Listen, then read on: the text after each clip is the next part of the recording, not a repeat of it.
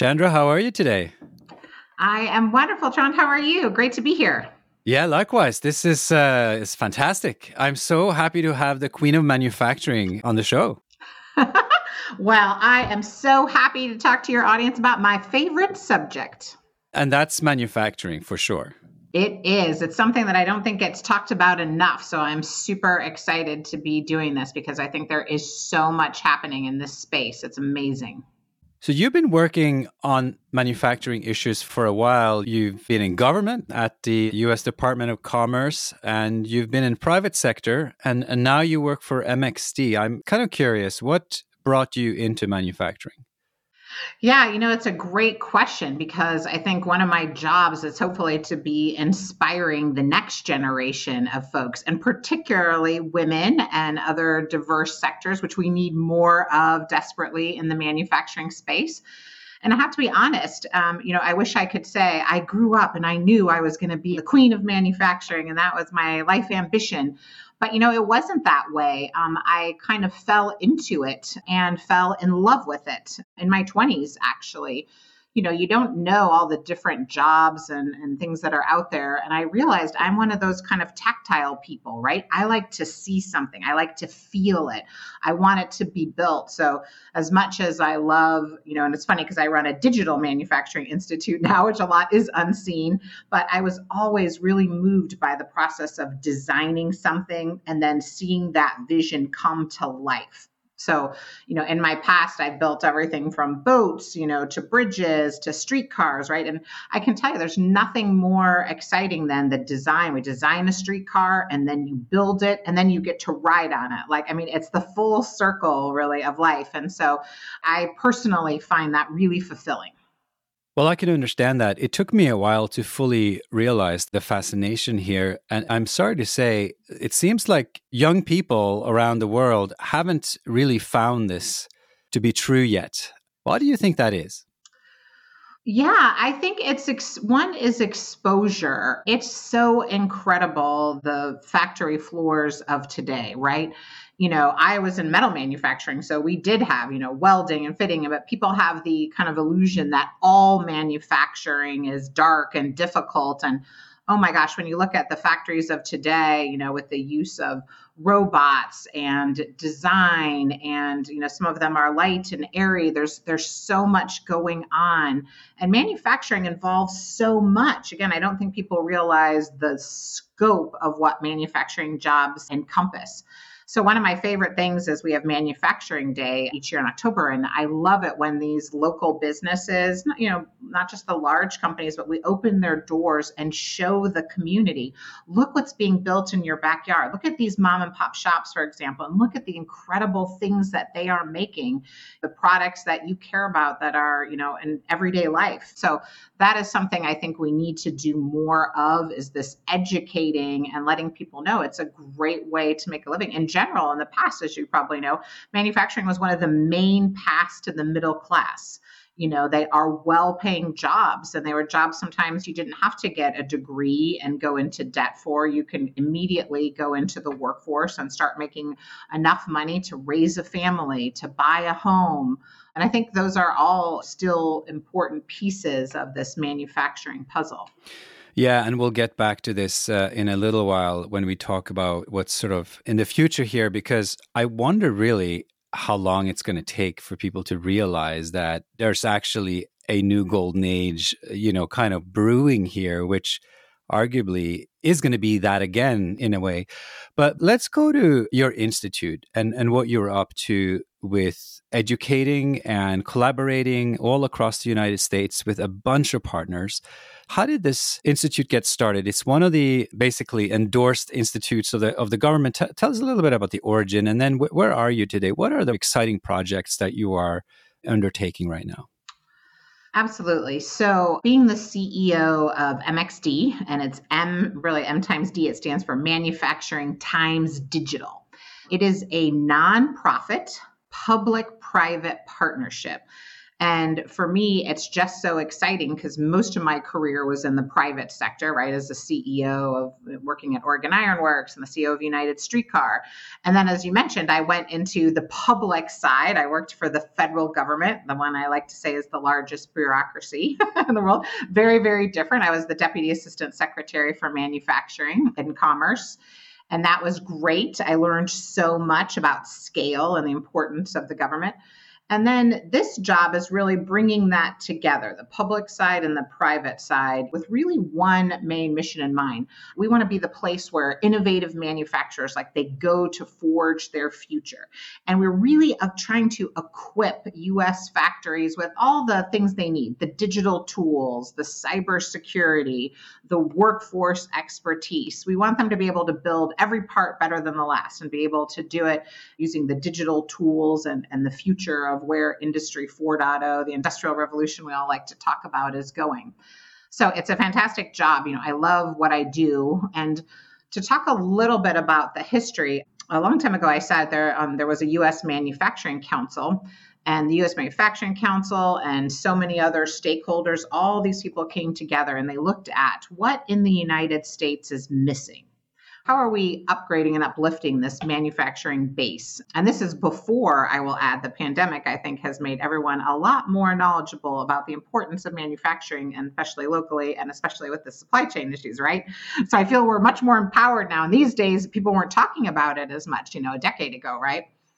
And they looked at what was being done on the international stage. So there's some great models, Fraunhofer in Germany, things that were being done in the UK and Singapore. And the US really hasn't done as much on the public-private partnership side. So this idea was built that that's one of the ways that we can help the manufacturing community here. And that's kind of the inception, if you will, of these manufacturing institutes. Yeah, and then what happened was that these institutes grew up and each has kind of a different profile. So was it clear from the outset that digital, and also I understand there's a very big kind of shop floor, that you have a very big exhibition space. So a lot of it is bringing people together. Was that at the outset what your institute was charged with? So it was basically a competition, right? So nothing is set, anything we do at the government is ultimately competed. So I can't say that there was like the absolute blueprint of this is how you're going to do it. In fact, all the institutes are actually fairly different. Right now, we've grown. We were the second institute. The first one was Additive Manufacturing, America Makes in Youngstown, Ohio. We were the second. Now there's 16 of these. They're called Manufacturing Innovation Institutes across the United States. Each of us has a really unique topic. There's everything from robotics to biomaterials, energy. And actually, I want to call that out. That's actually another big difference between the institutes. Some are sponsored by Department of Defense. The majority are. But there are several Department of Energy sponsored manufacturing institutes, and one at Commerce. The Department of Commerce has one manufacturing. So if you think about it, even with our sponsoring agencies, it sets you up differently, contractually and otherwise. The DOE institutes probably are a little more heavy on pure research. The DoD ones, as a large consumer, right, of products, is farther along on a very applied R&D. But we're all similar, right? We all have the same mission, but each of us has a different topic. Obviously, I'm biased, right? So I would say that my topic is the most important one. I will say sometimes it's difficult because we're probably the broadest. If you think about additive materials or composites, right? Or something specific, lightweight metals is one of the institutes. That's pretty specific. Like, what you're doing. The digital space is huge, right? So we are taking on a lot, but I think it's absolutely critical to the future of manufacturing. So I think that's a big difference. And I will add just one other point in here that we've got recently designated as the National Center for Cybersecurity in Manufacturing by DoD. So when you talk about this digital space, we all realize all this data moving around. We also have to secure that. So now we have kind of another mission on top, which is a very important one as well, which is securing the data and the manufacturing base.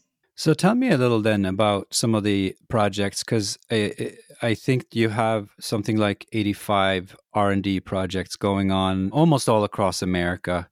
Mhm. There's about 300 partners for this type of activity. Give me some examples of these research projects. So you said cybersecurity. What are some of the areas that really is a big focal point this year or the coming years? Yeah, absolutely. Thank you for that question because it's really unique. This is a really cool thing about our model. And I would love, I want to reach everyone out there because we put over $120 million, right, out into the ecosystem in over 85 of these applied R&D projects, which include cyber and workforce and regular, like whether it's AI. And I'm going to give you some examples and kind of explain. And also maybe how you can get a hold of some of those millions in the sense that I'm assuming these partners don't just contribute for free. There's I'm sure, a contribution they make, but there's also a way to get some of that funding. So I'm curious, just give some examples of the kind of lighthouse projects that people have gotten involved with. Yeah, absolutely.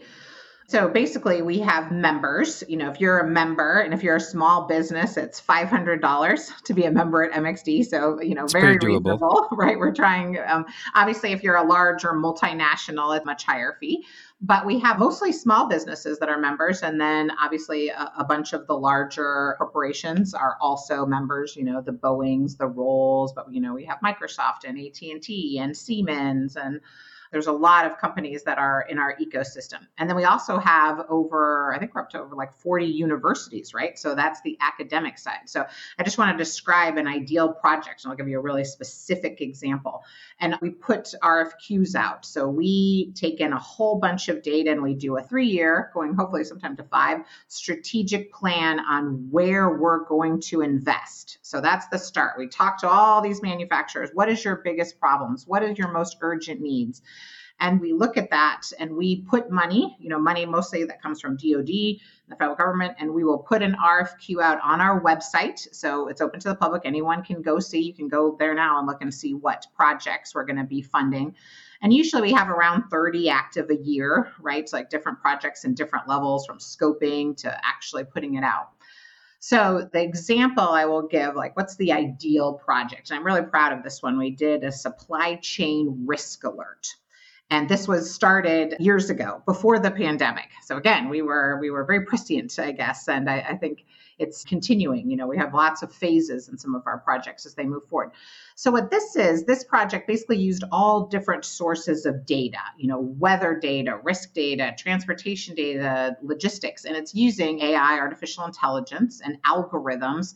So you can get advance notice of a supply chain disruption, right? So putting all these things together and using AI to help you predict, that's what we want. We don't want to react. We want to be proactive. On this project, it was Microsoft, Dow, I think everyone knows Dow, the chemical company, Etamco, which is a small business in Indiana, and then 2 universities, Rochester Institute of Technology and Indiana University, Purdue University, Annapolis. So, you think about that. Here's 2 different universities. Here's Microsoft, there's Dow, a couple of big companies, a small company, and they all come together, on this project that we fund. So, of course, they're contributing, their time and their energy, and they're a member. But, we're funding this project. And what's great is we're getting these real life users, whether it's the small business, a Dow, the big business, they actually get to test it, to use it. That's part of the practical side. We want most of the outcomes from our projects to really help impact the whole, U.S. manufacturing chain. So the idea here is it's not just a research project. You take it a little further. You do a lot of testing as well. Absolutely. And that's why we have our fantastic, I love it, our future factory floor you mentioned before. It's a 22,000 square foot facility. And I like to say, what are we doing? We're making kind of the digital thread come alive and applications that from some of our own projects, you can see them on the floor. So we have, old World War II equipment, right? And we can show you how you can retrofit, a 60-year-old drill press. How can you make that digital? You can go there and see it. We can show you a mini assembly line and how we do it paperless. So again, with low cost solutions that people can implement as we try to get them to move along this digital path, this is how it works. And sometimes it's using things like Xbox cameras, right? And lights and sounds and videos that are portrayed right down in front of you. So it makes it easier for you to be able to build something. We have a cybersecurity wall in the factory, which I love. So we will hack ourselves, right? We don't want any small business. They're probably getting hacked enough, right? You can't disrupt your business sometimes when you're learning. So that's why we have this great space. We're headquartered in Chicago. It's on Goose Island. And it's fantastic. People come in there and we show them, this is how you're going to be hacked. This is what happens if someone puts the USB port. This is how many vulnerabilities you have on a factory floor, which are thousands and thousands, much more than most people realize. So, they get to see that, right? They get to see, a Siemens digital twin and like how that works. We're right now starting up soon a 5G test bed. So, you'll be able to test what's the different uses of 5G in the factory. So it's really great. And it's inspiring. We have students come through, lots of students, but lots of companies, big businesses and small boards of directors that need to learn more about, what's happening in Industry 4.0, the digital space, the cyberspace. So it's a big part of how, we're educating and showcasing some of these future technologies. So then my question, because I saw a statistic here, 12,000 guests a year, that was pre-pandemic. How has the pandemic been like? I mean, I'm assuming that you've shut down a lot of the physical activity for now. Are you basically just keeping the space warm for better times? And how have you sort of transitioned to a lot of digital activity? So actually, we're open. And we've pretty much been open. We are, a DoD institute. And honestly, at the very beginning of the pandemic, we had our 3D printers and additive work making face shields for local hospitals around the country. So we turned our resources. And again, I really want to give credit to the manufacturing community. People have already forgotten, what happened at that time. We didn't have PPE. We scoured our own factories for PPE. We donated them to hospitals and first responders. And so we at MXD were making face masks, right? Immediately. So it became an actual factory instead of a demo floor. Yeah, in a small scale. Again, we converted what we could. So we do have printers and other things. So we used everything that we had, to help do our part, if you will. But yeah, we're not, in general, we're not obviously a working active factory, kicking out tens of thousands of parts and pieces. But the team was doing that work. And again, as a digital institute, it really actually was pretty seamless for us. We already did a lot of webinars. Again, it's funny because now everybody does it. But at the time, we had already done, webinars. We had a lot of technology, the ability for our team to work remote was already in place, but we just kicked it up a whole nother notch, I guess. In fact, we did a whole virtual tour that you can go into, kind of a 3D experience on our website. That was a big thing we did during the pandemic since people weren't able to visit as much in person.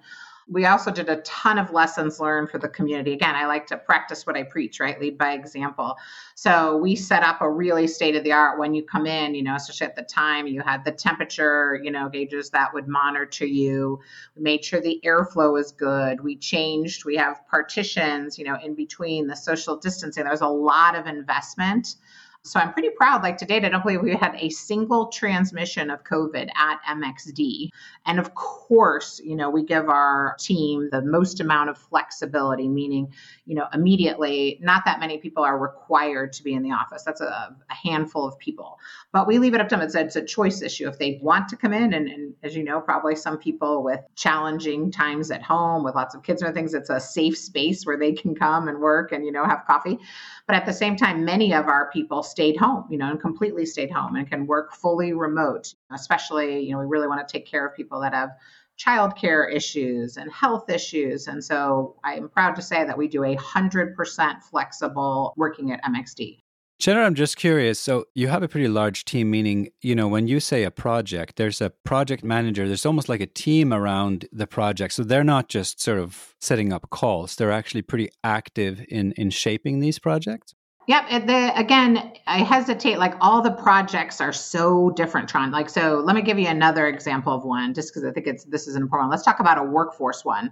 So you're right. The team, we have project managers and we have engineers, and sometimes we're actually making things like a cyber box that we're going to demonstrate on the floor, right? So, but every project is different. Some projects are reports, right? Or guides to help other companies. So there's all sorts of different types of projects.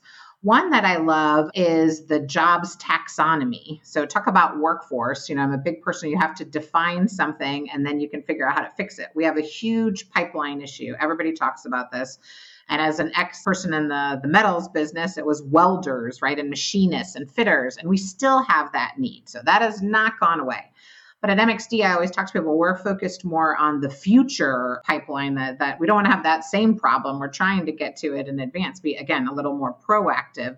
The need for the digital technology in manufacturing and cyber trained workforce is growing exponentially. And so this digital revolution, if really what it is, it's creating so many attractive, like well-paying jobs really for the next gen of manufacturing workers. So one of the things that we've done is this jobs taxonomy, right? So MXD and Manpower Group, a great company that's done a ton of work in this area, we released a digital workforce taxonomy. And I would say it's actually groundbreaking what we did, and analyzed 165 new data-centric manufacturing jobs, right? And what does that mean? Well, let's be simple, right? It's roles like a collaborative robotics technician, a predictive maintenance systems specialist. Another one that I always use an example, a digital ethicist. Like, whose companies are thinking that you're going to need this as right? So, we have to talk about these roles, and we have a workforce playbook. It includes job role descriptions, the educational requirements for each role. Universities have started to use this to inform curriculum development. Dow, I mentioned them before, one of our partners, they use it when they staffed their digital operations center. So people think about a small business could just come there and take out a job description or get help with that. So that's something I'm really proud of. And honestly, it's out for free. You don't have to be a member to get this. Again, we want to help everyone become educated and help this pipeline. So it's on our website, www.mxdusa.org. You can go there. It's really awesome. There's a cybersecurity hiring guide too, because again, that's the next thing coming. And we continue to expand on these, as we move forward. Can you enlighten me a little bit on how these projects get started, Chandra? Because you mentioned that the funding initially is from the government, but also the funding that you then disperse through these projects. There must be a combination then of you trying to set some sort of direction for the kinds of projects, but then I'm assuming people have to kind of apply in more of a government style sort of bidding process. Is that how it works? You create these programs and then people bid for various sub projects under these broad guidelines. Am I getting this right? Yeah, that's very close. When I talked about our strategic investment plan, so again, people can see we usually have an executive summary, again, open to the public. We're talking about the areas we're going to be investing in over the next 3 years. And that's based on the need of the community, the solution providers, the manufacturers, them coming together and saying, these are my problems, these are my issues.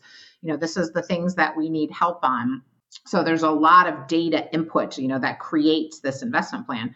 And then obviously, we kind of bucket it, right, in different areas and maybe even put down some kind of ideas of what we want, whether it's an AI solution, something about predictive maintenance, what are the workforce issues that we want to be working on.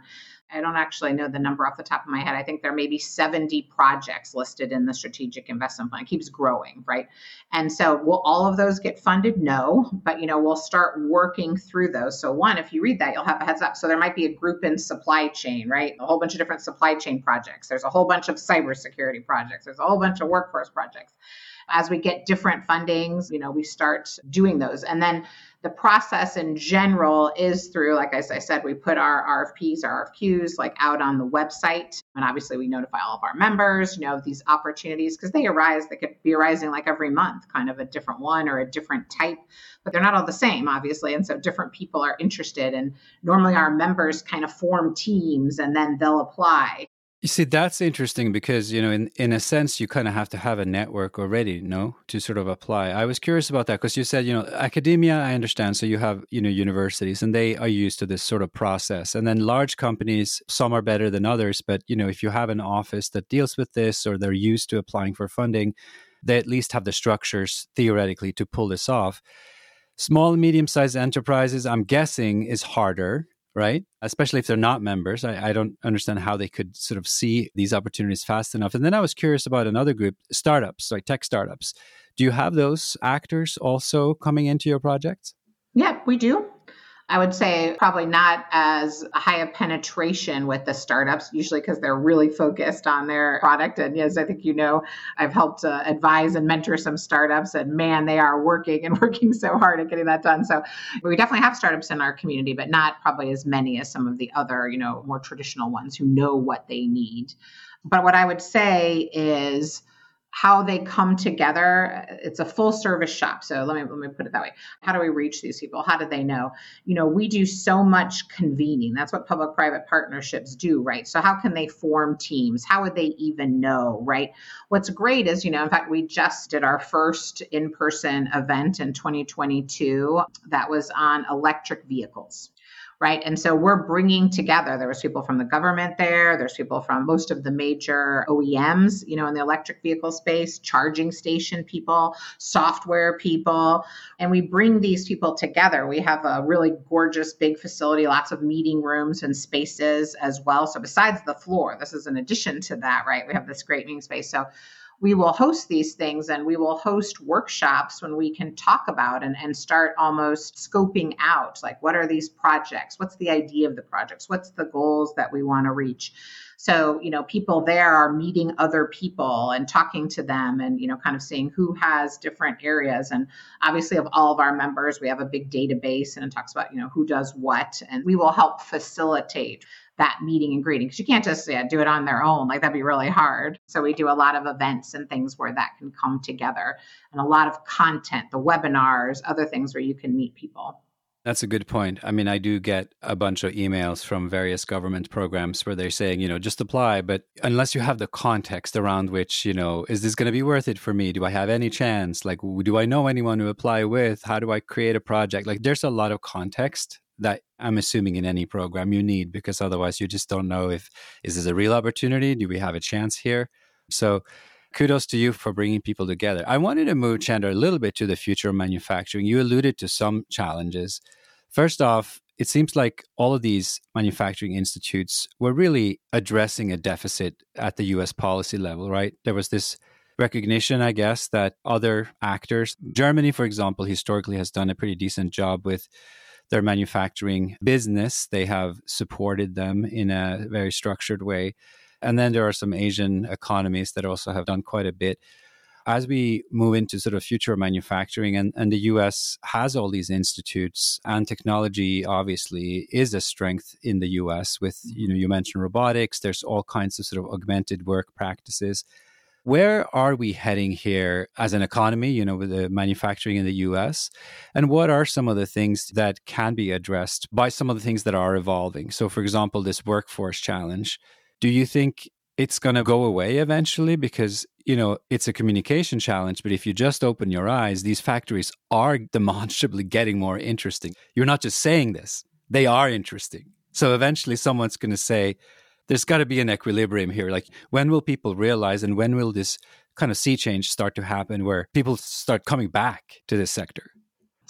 So talking about the future, I think the first thing we have to talk about is the huge issue that the pandemic has done, right? Like, so a lot of what I would have predicted, I have to be honest, I think no one understood what was going to happen here, the scope, and it's a huge impact on the manufacturers.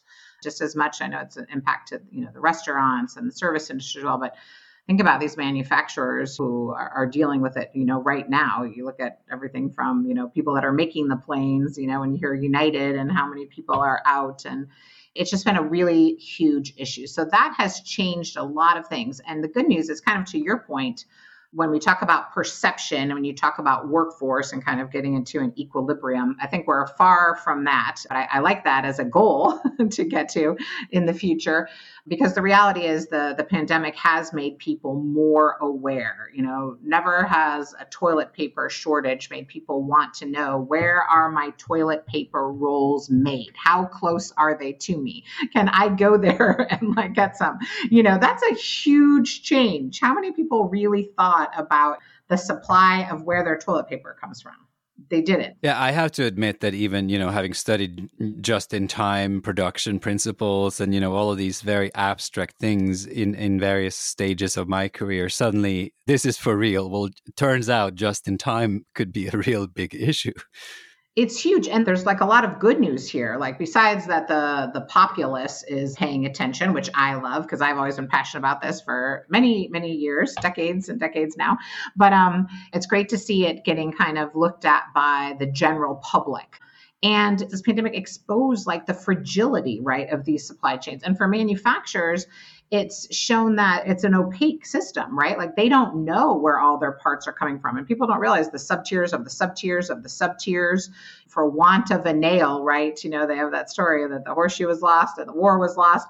I mean, it's incredible. Like if you drive down to like, and the United States, 85% plus is made up of small manufacturers, you know, under 50, under 60, and many, many are under 10 people, right? They are making the products that go into all the other, you know, bigger products, whether it's an automobile that you drive or a stove that you cook on.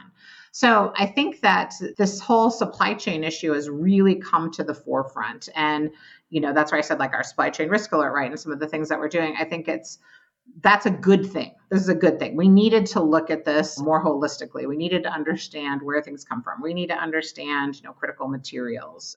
I think a lot of people's eyes have been opened. So this is good. And I think this is going to change things again when we talk about where are people going and what are they going to do. I would also say the other key issue coming out of the pandemic has been like the increased speed of adoption of digital. Right? Who knew, again, just being really simplistic, that we would all be experts at Zoom, Teams, GoToMeetings, and Cast. Like, it's incredible and how much time we would be spending in front of a camera looking at ourselves all day long, right? So this is a huge change. Like people have adopted digital that, you know, most companies wouldn't have thought that their workforce could go remote, right, so quickly or still be working remote, my goodness, 2 years later. No one expected this. So, you know, for us, because we think that moving along the digital space and adopting more of these digital channels is going to make everyone more competitive, more resilient, you know, more visibility. So that's been, I say, another good thing when we talk about, you know, what's the future of manufacturing. I think that's another important area. On the workforce side, too, people are starting to see, like you said, there's so many cool things like, you know, you could be helping, you know, make the vaccines or the glass bottles that vaccines are in that are going to save the lives of hundreds of millions of people. What you do really has an impact. And I think that's another great thing. And the pandemic shows this hybrid workforce can work, can be resilient, and you can even increase efficiency of your workers if you have, you know, the right infrastructure and stuff in place. What about the general sort of clip of innovation that for many years people have sort of said that, well, either the rhetoric is, you know, the manufacturing industry is just slow. They're just slow, those guys. Or, you know, it's an industry that is not adopting innovation very fast. But others, maybe more informed perspective is it's just very complex because you have factories making physical things. The parts have to get there. And generally, you know, the innovation in the sector is complicated. You're talking about physical systems, but with this integration of digital and then, you know, so one term is like cyber physical systems. Is there a chance now, given the pandemic, given this digital adoption, that the speed of innovation in manufacturing is going to pick up? Not just because of the pandemic, but generally will kind of have reached some sort of new clip that will make it even faster and surprise all of us with sort of new and exciting products. Is that possible? Or do you think that we're going to come back out of this and we're going to realize that the sorts of breakthroughs, I guess, that were happening were really just related to urgency of need, and that the rest of the system just still has all of these efficiencies that we were worried about? So innovation is absolutely going to be moving along at a rapid pace. I mean, we're in a revolution, right? That's what revolution means, like the speed of change and what we can do with data is revolutionizing how things are, from, you know, instant customization to all the efficiencies that you see. It's incredible. Be able to predict, right, all these things, you know, quantum computing at that, and 5G, the ability to do instantaneous communications. So much is changing. That is the great news. The US is the most innovative country in the world. It always has been. Like we do incredible things here and make new products and new applications, new software. It's wonderful. That is going to continue. It is going to continue faster because, for one thing, the people that aren't adopting digital and kind of making some of these changes are going to be falling behind. And the companies that are already doing it right are showing like how important that is. And so that is the future. I will say, though, my one note of caution, not all optimistic, that I absolutely believe we're going to get more products and incredible innovations. They're going to come at a much faster pace than expected. It's going to be amazing. Like healthcare, you look at some of these things, what we've done in terms of medicine, how quickly vaccines, all that is changing and due a lot to data and moving this forward. On the other side, though, my concern is manufacturers are still slow to adopt. So not to innovate, to your point, that I think, we're pretty great at. It's going quickly, but, adopting these things, there's expenses to them and we need the workforce that's trained to be able to do it and use it, right? So, adoption has always lagged. Manufacturing has definitely been behind financial, for example, right? In terms of its adoption of, what's happening in the digital space. So on the good news side, I definitely see it picking up. I think that's what the statistics show is like people are adopting faster, thanks to the pandemic. But I wouldn't say it's a revolutionary adoption. When you think of all these small, and that's one of the folks that we're actually trying to reach the most at MXD and help the most are the small and medium manufacturers who kind of need to be helped more. And what can we do, for example, on the cybersecurity problem? It's so critical. So we're about to roll out a cybersecurity marketplace on our website where, anyone can go and small businesses can kind of do easy, simple self-assessments, easy, simple, solutions for them. We have to make it easy for them, as cost effective and as simple as easy for them to adopt these practices that are ultimately going to make them better and to do this investment. So that's a big focus of us going forward.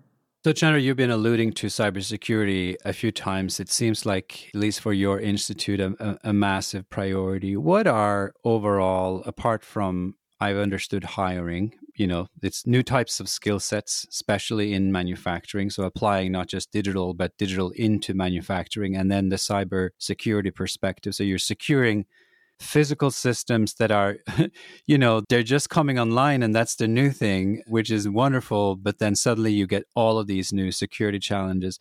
What is sort of the agenda for cybersecurity and manufacturing in the years ahead? What are the elements that you will be working on?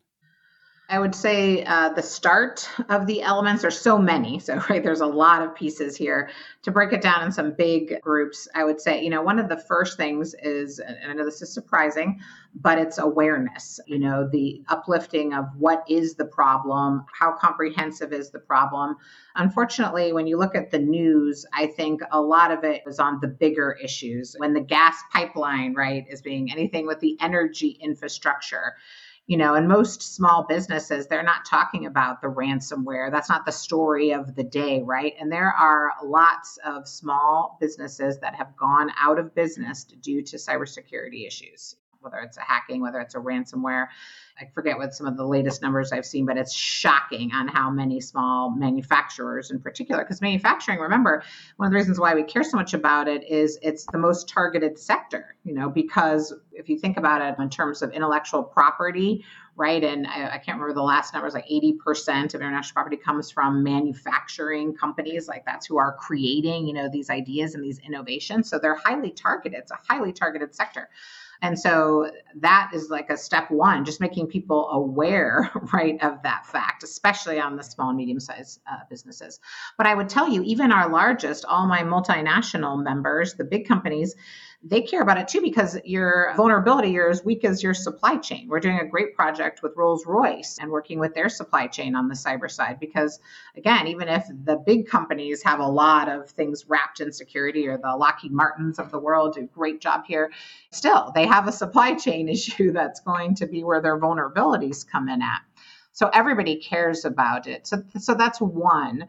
Then I would say the next, after you increase awareness, you have to have two things. Once people understand the problem and you define it and they know it's there, which again, I'm telling you is still an issue that has not been fixed, then it's how are you actually fixing it? And that's a combination of people and technology, right? So the numbers are insane about how many cybersecurity experts are needed. And there's already, it's like a negative hiring right now, meaning already a deficit. So people thought the welding and fitters and machinists was going to be a deficit. I would say this is an even bigger looming deficit of people that are trained on the cyber side.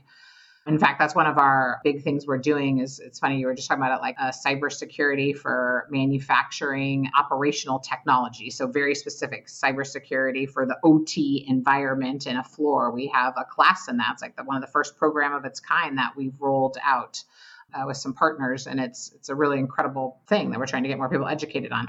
But then it's also, as you said, like the technology. And, all these folks have to be, almost every company needs to self-assess in some sense, figure out what they have, what are the biggest vulnerabilities. Some things are easy. Everyone talks about multi-factor authentication, MFA and the side. And that's not a difficult thing, but how many people, even consumers, are really using that and doing that? So I think there's so much that can be done. And I will add, for anyone that's working with the federal government, you might have heard DOD has, been obviously very focused on this issue. It's very important to them as well. And they have a cybersecurity, they call it CMMC, Cybersecurity Maturity Model Certification. And that's in a few years going to be required for all DOD contracts, right? Because they're worried about this. They're worried about China. They're worried about the hacking Russians. So, we know that this is coming. This is part of why we're doing our cyber marketplace and an assessment that will help you get prepared for CMMC and, other requirements and standards that are going to start coming down the line for these manufacturers. So there's a lot going on in this space. So awareness, the people side, and the technology, and having that keep up. Well, I'm seeing a common thread here. I don't know if you agree, but, because when you talk about supply chain and the responsibility of the larger companies to their own supply chain and how they're sort of taking that seriously because it's an ecosystem and, you're only as strong as the weakest link kind of a theory, that applies equally to cybersecurity generally, I guess, in manufacturing, as it does to all of the supply chain issues, basically, even just getting the products, but certainly securing them all along this process, and I guess it applies to sort of transparency. But I would assume that the workforce issue you're talking about, which is keeping workers agile enough that they can pick up on all of these new skills and new processes that will have to be implemented in the coming months, not years. These are very interlinked challenges. So cyber is a technology, but it's also a workforce and training issue. And supply chain, seemed like something we never really needed to think about. We just had a supply chain expert and, you were buying certain things along the way. That is now a strategic area for the company.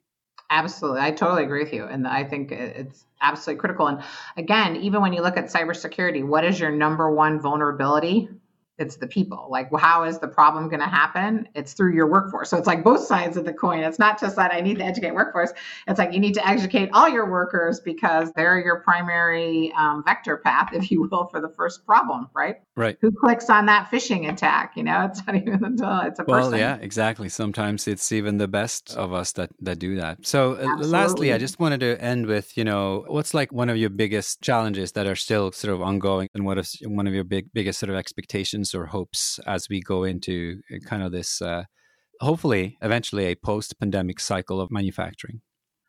I think, one of the biggest issues that, again, we continue to worry about is, you can look at the pandemic as an opportunity, right? And so the challenge I always continue to talk about it that I worry about, and I talk to my team about this all the time, is, speed, right? And that return on investment and how we can get more people moving down and adopting kind of more, and how we get more low cost solutions, in the hands of people faster. So I think there is a speed challenge, like the speed of innovation, right? Or is the speed of protection keeping up to it? Is the speed of production and efficiencies keeping up with it? That's a big concern. And that takes a whole ecosystem, like all of the village, right, working together to try to fix that. So I'm always very concerned about that. In terms of the optimistic side, again, one of the great things, and I just think it's easy to forget about this, but I kind of alluded to it earlier, is that the way that manufacturers are collaborating these days, the fact that, I think we're a little over 6 years old, right? 6, 7 years old. And now there's 16 institutes, right? And we were 2. And I'm not sure how many more there'll be, but the reality is that's a big change. And the fact that we're looking at collaborations, my huge talk about why I'm very bullish on public-private partnerships, and there's lots of great ones out there and lots of nonprofits doing incredible work, is one, you need the diversity. So you need to bring together diverse groups will give you more robust solutions faster. Period.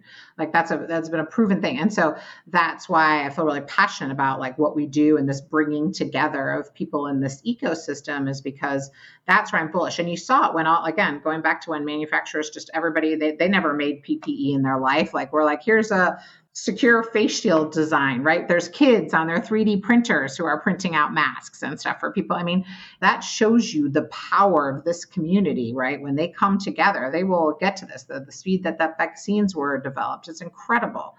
So that's the very optimistic side I have, is that when you collaborate, and this means, as I said, diversity, you have to have these diverse viewpoints coming together, we are going to get some really great solutions quicker. And I feel good about that. Well, it's a fascinating landscape that you operate in, Chandra. It's a wonderful thing to be bringing people together and innovating and contributing to the success of the United States as a manufacturing nation. So you have an exciting job. I do. Luckily, I love my job and I have an incredible team. So it's not one person. It takes, so many of us, and all the institutes are doing great work. And thank you for highlighting us and letting us share our story, because I wish it was out there more. Yeah, well, thank you for coming on the show. I hope that we can, in some small measure, at least spread the word to new folks that can get involved and contribute to your programs. Fantastic. I'd love it. It's such a pleasure. Thank you for having me. You're welcome. It was wonderful. Thanks.